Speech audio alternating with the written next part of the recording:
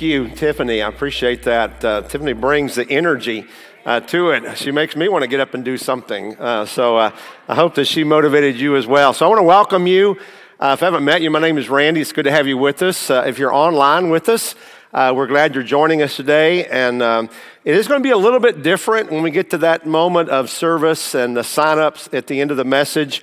But hang in there with us because our service is not going to be complete. So I tell you that. If you're online, be patient with us. If you are here with us, we were going to finish up the service a little bit differently this morning. So we're glad you're here. And I'm excited about the idea of service. Service. You know, I believe that one of my gifts is the gift of service, which works out pretty well for being in the ministry, I guess. But the whole idea of service is a hard one for some people, and I understand not everybody has that gift. Let me ask you, how many of you remember the full-service gas stations they used to have? This is going to go back a few years, the full-service gas. I mean, that was pretty cool, right? I understand there are some states that will not let you pump your own gas because they don't trust you to do that. I've been to a couple of them, but that can't match the service that gas stations used to offer. Back in the day, and I barely remember this, I'll tell you why in a few moments, but back in the day, you would pull into a gas station, you would stay in your car, they would pump your gas, they would check your oil, they would top it off. Remember the little oil cans, that you punched a top in, a little paper can with metal top and a spout and poured in there, and they kept an open thing to top off your oil back in those days.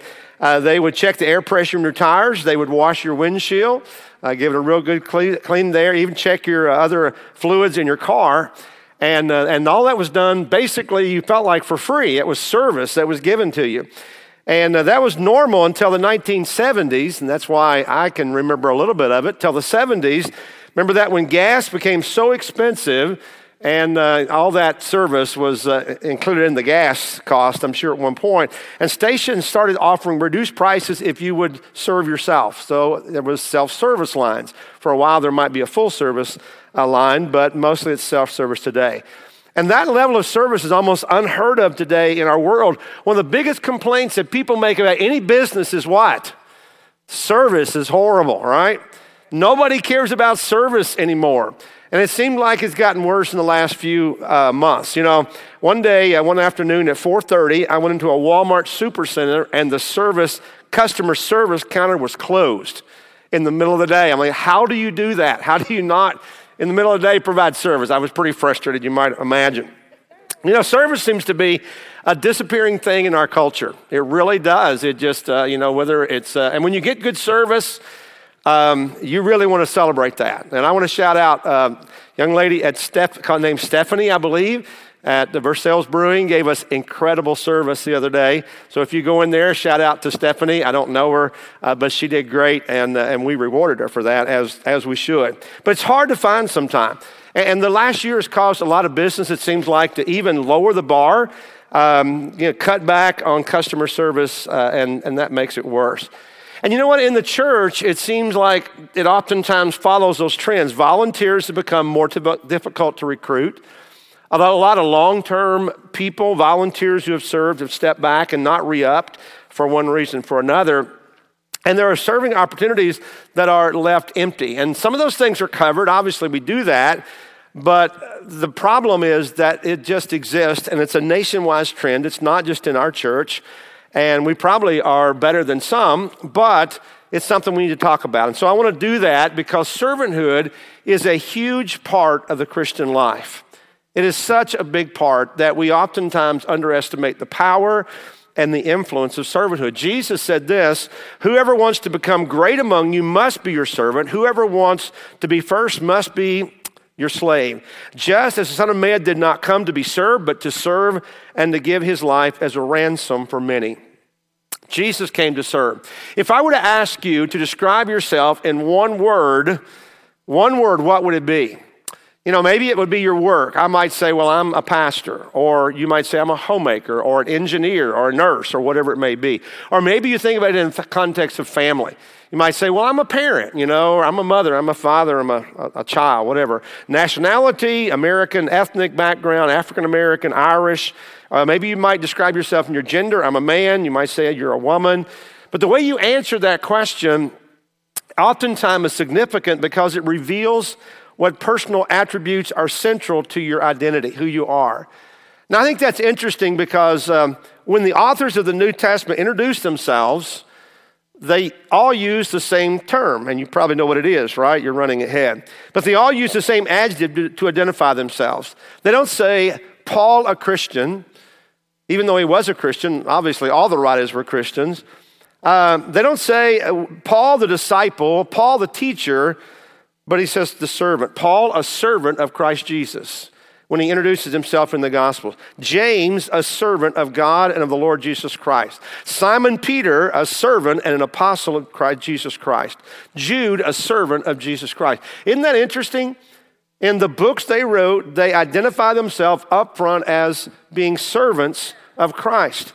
And this tells us that they all consider their status as servants to be the most significant aspect of their identity as followers of Christ.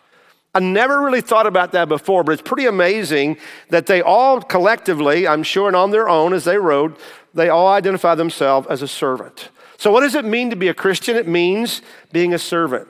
It means being a servant of God. That's how we identify ourselves and think of ourselves. It means being a servant of Jesus Christ. It means being a servant of the gospel and a servant of the church, of other believers and of other non-believers. As we broaden the scope of servanthood, it's not just serving God, it's not just serving the church, it's serving the least of these. Isn't that what Jesus said? Those are the important ones that we ought to reach out to. So in Jesus' day, he came to be a servant, which is really interesting because in that day, servanthood was not popular. To say you were a servant was humiliating. It was not something you would brag about or even mention about yourself. And unfortunately, we seem to be reverting back to that today. It's hard to find good service, right, in any place. So let me ask you, how does it make you feel to think of yourself as a servant?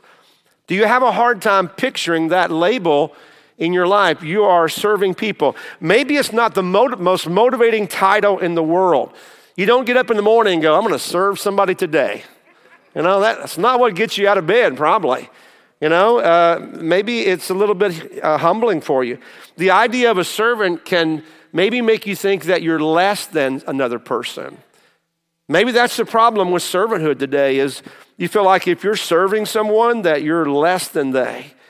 And maybe the reason is that people might make you feel like that. They treat you that you're less because you're serving them.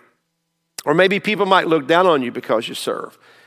And that may be human nature in some ways. We don't want to be the ones who serve. We all want to be served, right? We may have to start out at the bottom at our job or wherever we may be, but at some point we want to work. We want to do our job until our goal is to be at the top and people serve us. But you know, that's Jesus kind of turns all that upside down. That's an incorrect view of service as Jesus shows us. Because although Jesus was a leader, he was a servant as well. Several years ago, there was a writer named Robert Greenleaf, and he coined a term for the way that Jesus lived his life. It's not really anything new, but he put two words together that describe what Jesus' life was all about, and that was a servant leader. Jesus was a servant leader. There was never any doubt that Jesus was a leader. He called his disciples, he gathered them in, he literally led them and discipled them, and he led by giving his life for us, he poured out his life for us. But he led also by serving. And in fact, that's what Paul taps in on Philippians chapter 2, where he tells us to have the same mindset as that of Jesus Christ, who being in nature God did not consider equality with God something to be used to his own advantage. Rather, he made himself nothing by taking the very nature of a servant, being made in human likeness. And being found in appearance as a man, he humbled himself by becoming obedient to death, even death on a cross. So Paul not only says that he is a servant, but he emphasized what Jesus had said many times before, that Jesus was a servant. And even though he was equal to God, had the right to demand God's, or people's respect and their service, he came not to be served, but to serve other people. He didn't use his high position to demand other people to serve him all the time or exempt himself from serving. Instead, he lowered himself to the lowest position, the lowest servant, to take on the sins of the world and to die for them. And in the process, he modeled servanthood and commanded us to have the same mindset to serve other people. So Jesus truly is that term that was given to him, a servant leader. And that there's nowhere else in the Bible that this is seen more clearly than in a passage of Scripture that we're going to kind of focus on a few moments here in John chapter 13. And it says, it was just before the Passover festival that Jesus knew the hour had come for him to leave this world and go to the Father.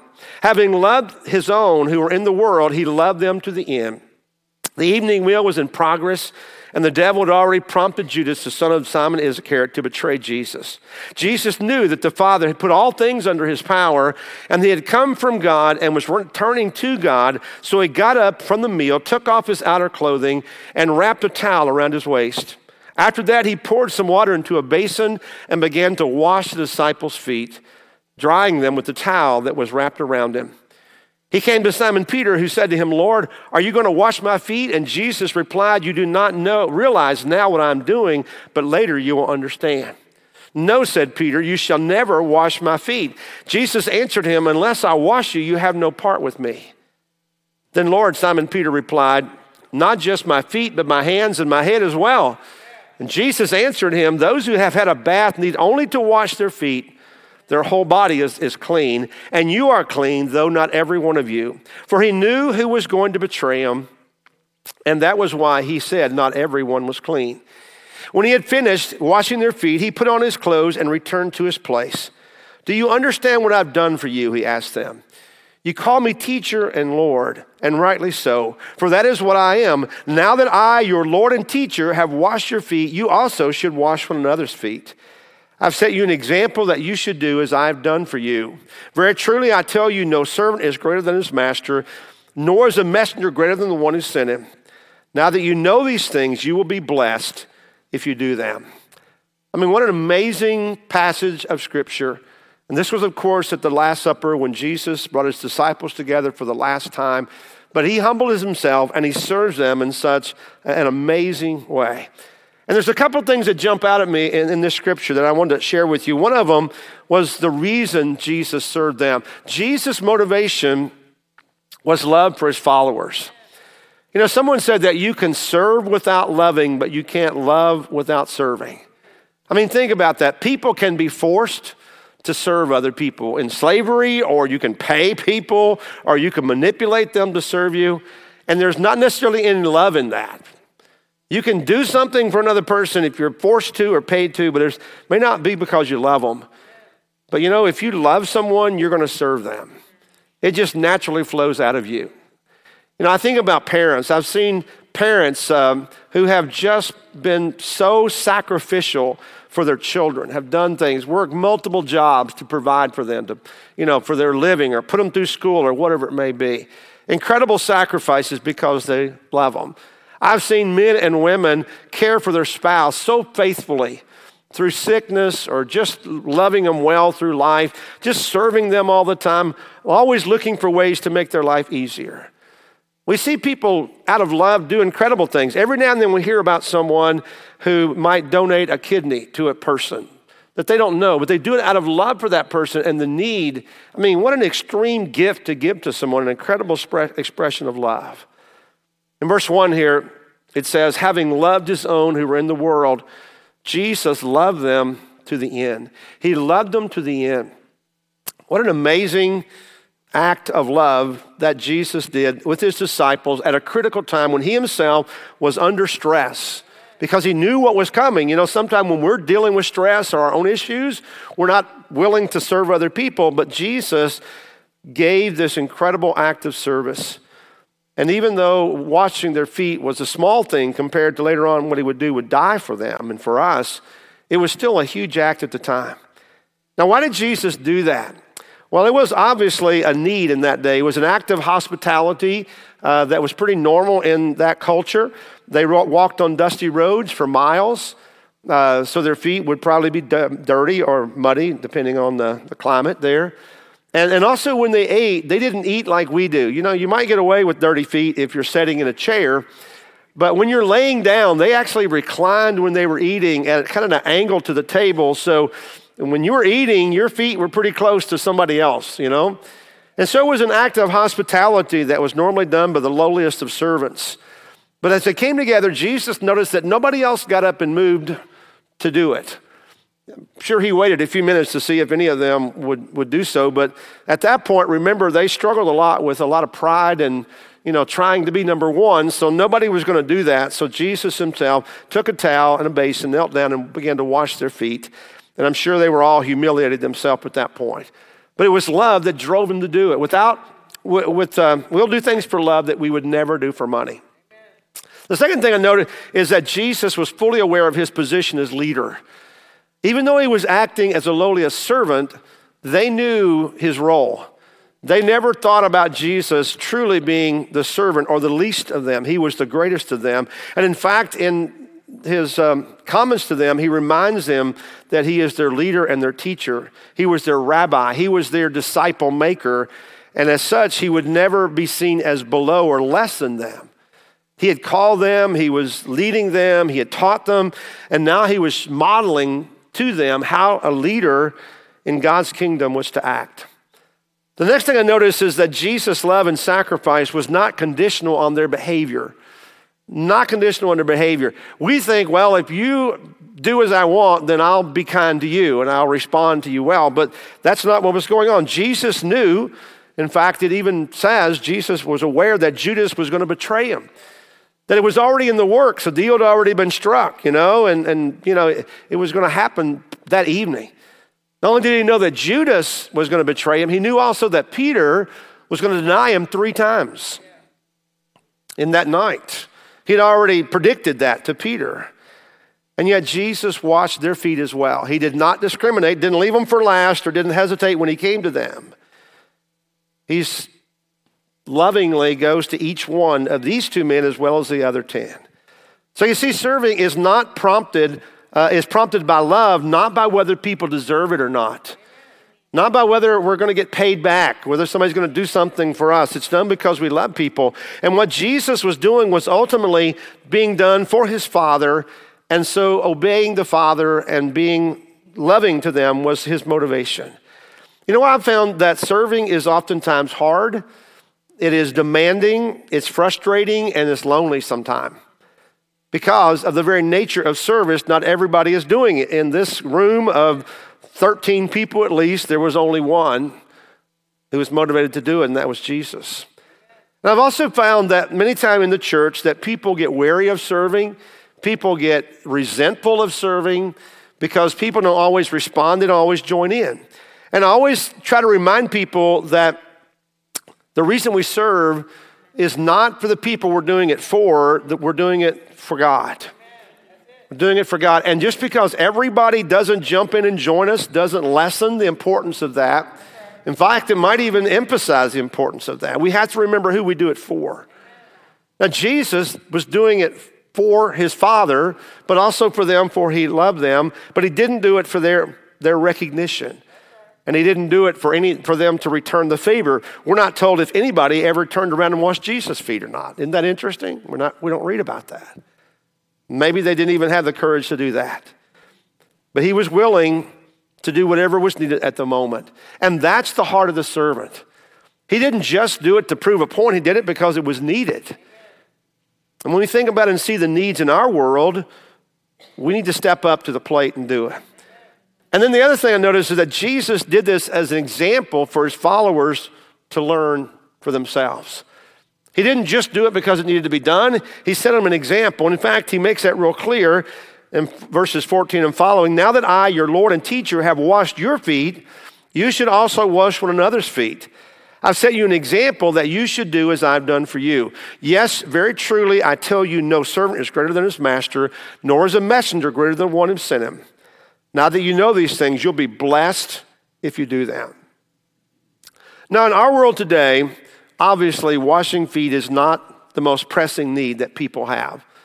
I'm sure that most of us took a shower this morning or a bath or something last night or whatever it is. So I'm sure that's not the real need.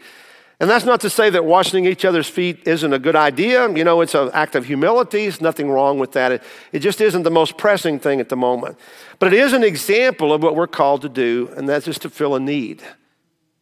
Not just a need that's felt and desperate, but a need of respect and a need of response that would in turn show people Jesus. And there are needs all around us every day that are being unmet. Needs that maybe we don't even know about. Sometimes maybe that's the issue. We all get in our world and we get on our road and, everything is good and all of our needs are met. We assume everybody else's needs are met.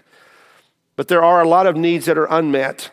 And once we are aware of them, we need to try to meet those needs. That's one thing I really admire about what Missy and Tiffany are trying to do. They've gone to a lot of our ministry partners and asked them, what are some of the needs that you guys are finding? What are some of the things that we can help you out?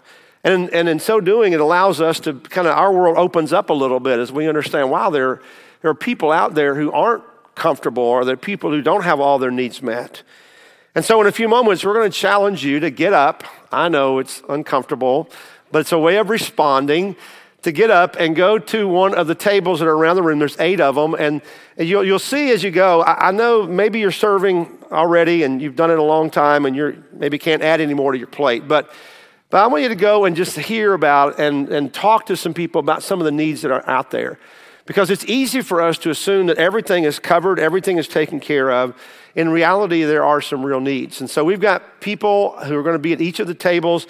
They're going to kind of explain what we do as a church. It's going to be a little chaotic. That's all right, because it's our response, right? And we need to be responsive sometime. So we're going to ask everybody to jump up, and we're going to take about 5 or 10 minutes to do that. And we're going to come back, resume our service, and we're going to share in communion, which is a beautiful picture of service as well. And we got a lot of opportunities to serve within the church, without the church. Let me just say that COVID has really crippled volunteerism in the world overall. I know that it has, not just in churches, but everywhere. And so a lot of people have kind of pulled back, and we understand that you may be reluctant to be in direct contact sometime with people that, especially that you don't know, so we'll be very sensitive of that. But understand that there are ways to volunteer, even that may not be face-to-face, all right?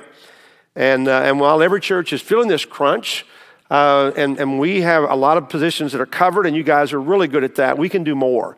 And that's what we're kind of calling you to do. Before we do that, let me challenge you to step up to serve with 2 things. Number 1, Christ-like service is always inconvenient. It is always inconvenient. If you're waiting for the moment to serve when the timing is perfect for you, it'll never happen. There'll never be a good time to serve or start serving. But if you commit, then you will find time. What do we know? We know that anything that's important to us, we find time to do. Every one of us. So when it becomes an important thing, we will find time to do it. The second thing is that Christ-like service is done willingly and joyfully. We don't want to drag anybody kicking and screaming into service, all right? It needs to come from your heart, motivated by love. So we're not going to force you to do anything, but it all comes down to your attitude of the heart.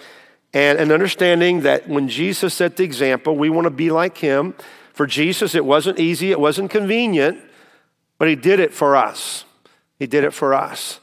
And so I guess that's what we're asking you to do, is kind of make you a little bit uncomfortable here, to get up and kind of walk around, and you can visit with people and definitely visit with the people who are at the tables.